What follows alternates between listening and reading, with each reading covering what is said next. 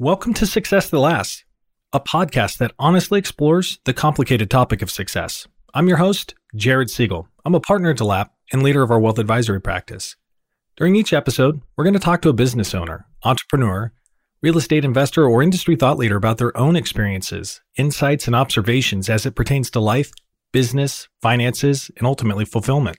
Candidly, it can be lonely at the top.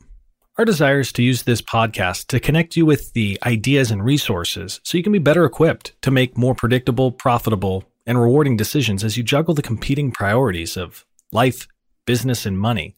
Keep in mind, this is a podcast. It's not meant to be a replacement for your CPA or financial advisor, so be sure to check with the appropriate professionals before implementing any of the ideas.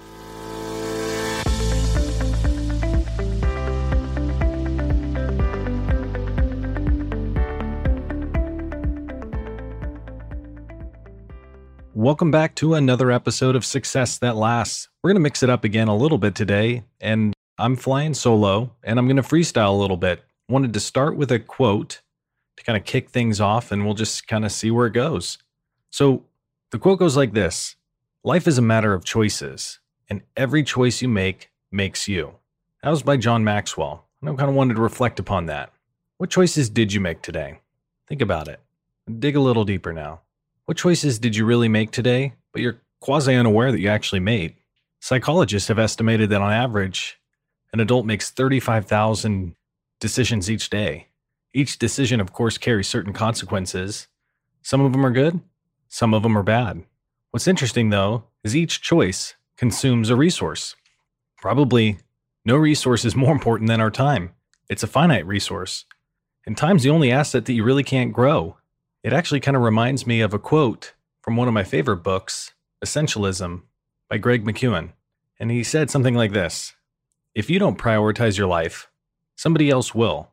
And think about the profound implications of that. If you don't prioritize your life, somebody else will. So how do we prioritize our life? What does that actually look like when we put it into practice? What would be the evidence of our intentionality if you looked at our calendar? The proof, so to speak. I certainly am not an expert in the topic, but I do profess to care immensely about it, and I've been wrestling with it for the better part of 10 years. So I wanted to take some time to share with you some of the insights and lessons that I've learned over the past decade as I've tried to prioritize my life to better reflect my values and to deliver a little more purpose to how I allocate my time on a daily basis. So I mentioned it before, but a couple of years ago, I went through a facilitated personal strategic action planning process. And what I thought was really interesting about that process was it really started with perspective before we started planning.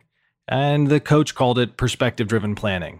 That allowed me to see the whole picture, who I really was, spiritually, emotionally, physically, and intellectually.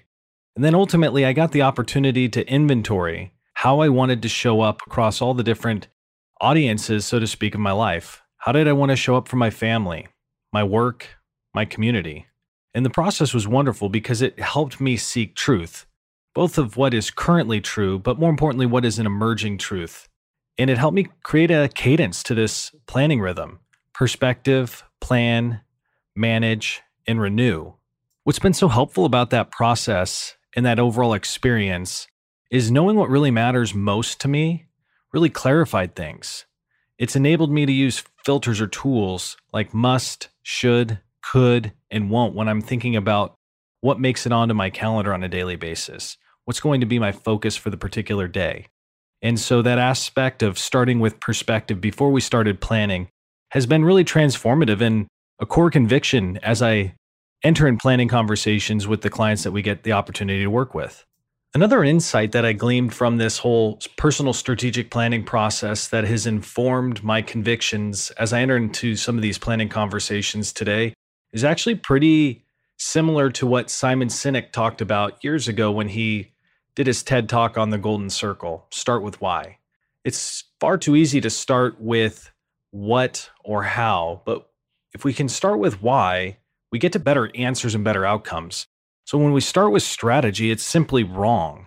And the personal strategic planning process really started with my core identity and a discovery process around that. And as I gained clarity around my identity, it ultimately informed my purpose. Why do I exist?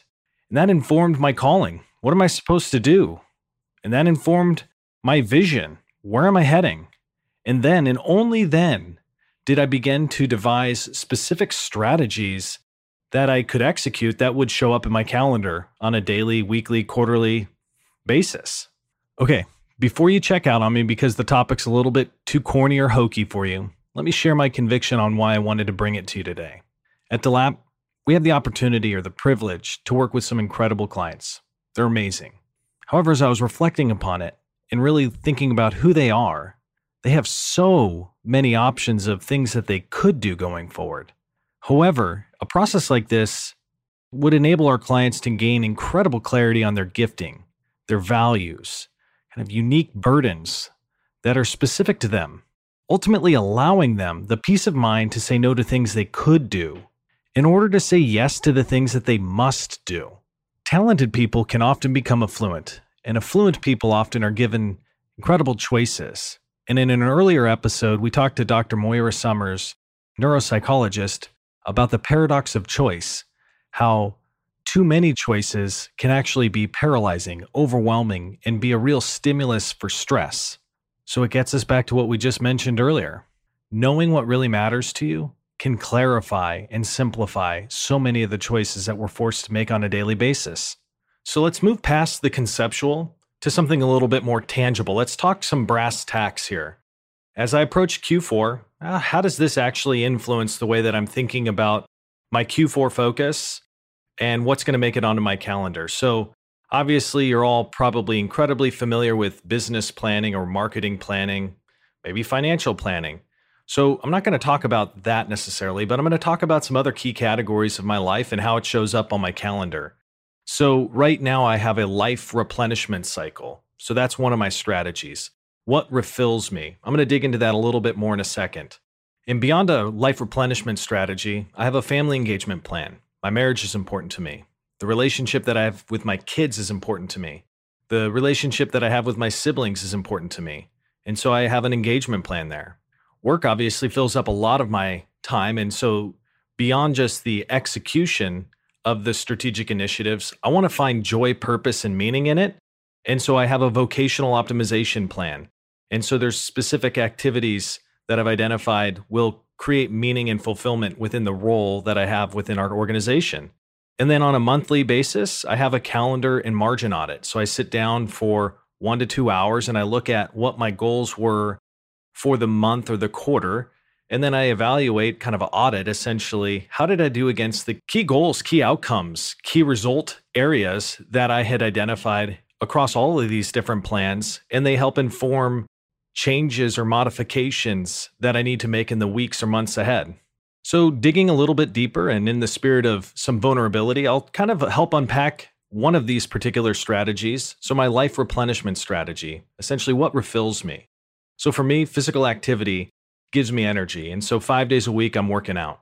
Sleep is mission critical for all of us. At a minimum, I need 7 hours of sleep a night. Rich content, new ideas, things that are thought-provoking, intellectually kind of working me out, gives me energy. And so for 2 to 3 hours a week, I have a goal of consuming rich content and ideas. And so that's why I am such an avid reader.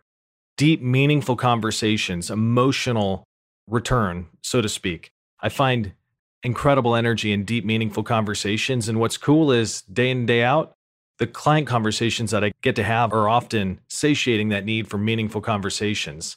And then ultimately, some level of solitude. So 60 minutes a week of solitude is what I need. And so whether that's on a jog or on a walk or something like that, just a little time to be alone, to be with my thoughts and process. In aggregate, this is essentially my life replenishment cycle, and it's part of my overall strategy as I go into each new quarter. And from time to time, I look at the various strategies and the tactics within those strategies, and I might make some edits or modifications, trim something that's not working as well as it once did, or might add something that I've previously overlooked. So by no means are these plans comprehensive. Your own plan might look a little bit different. I've been in client conversations where the marriage might be struggling a little bit.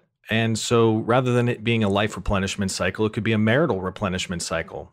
What are some of the things that you can do on a daily, weekly, monthly, quarterly, even annual basis that creates some marital unity for you and your spouse? So again, it's not a one size fits all. Each of us evaluate life differently, prioritize things differently. But if we can be intentional and prioritize our life, it ensures that it's our priorities versus somebody else's. So I'm a big fan of moving past activity to achievement, hopefully the right achievement. So I've looked at a lot of different ways to implement this planning effectively within my life. And again, I fail just as much as I succeed in it. But as I've continued to build, measure, learn, and adapt in this planning process, I've stumbled into a tool that's worked really well for me. Michael Hyatt is an author and content creator, but he created this tool that I found really helpful. It's called the Full Focus Planner. And what I love about it is it accounts for all the different categories in life that might not be just professional or financial. It makes space for all the important things in life that can't necessarily be measured in a spreadsheet. And so Michael starts with kind of annual goals, and it works through this funnel process essentially to look at quarterly, what are we focused on? Monthly, what are we focused on? Weekly, what are we focused on? And then leaves us with a daily calendar. And so that process of organizing to-dos and projects, priorities and calendar, it's a way to tangibly translate our plan into a document. And so obviously I have digital tools that support me, but having something that's analog, something that I can write, fully engages me in the process. When I transcribe my calendar into the journal on a daily basis, usually the night ahead of time, it helps me create a little bit more ownership of around my calendar and the activity of writing it down. I filter it through the must, should, could. There's things that I must do on a daily basis that I could never, ever delegate. And there's things that I should do. And then there's those things that I could do. And when I get those things wrong, when the too many coulds make it onto the calendar and at the expense of knocking out or executing the musts, it's where I have stress in my life. It's where I have burden in my life. And so that process has been really helpful to me. So again, if this is of interest to you, be sure to check out Michael Hyatt's Full Focus Planner. Again, just a tool that's worked really well for me. And as in anything, we're fiduciaries here. So we have no connection to Michael other than finding his tools to be helpful. So hopefully that's something that you find valuable as well. So I'm recording this on a Friday here in Oregon, in the midst of all these fires that we've had all throughout the entire state. Communities all around the region have been ravaged by these fires. So hopefully the rain that we're getting right now is helpful. But it's just a reminder that, there's a lot of adversity right now. The 2020 has been a wacky, wacky year. And we just hope that your family's doing all right. We hope that your businesses are doing real well, fighting a good fight and staying alive, because I think 2020 is going to be a great year. Those that persevere are going to come out of this thing stronger, better, more efficient than ever before. So again, as I was saying, it's a Friday. So this Friday freestyle is kind of running out of momentum, and I respect your time too much to keep riffing here. So we've got some phenomenal guests here scheduled in the podcast in the weeks to come. So be sure to check those out. And until next time, be well.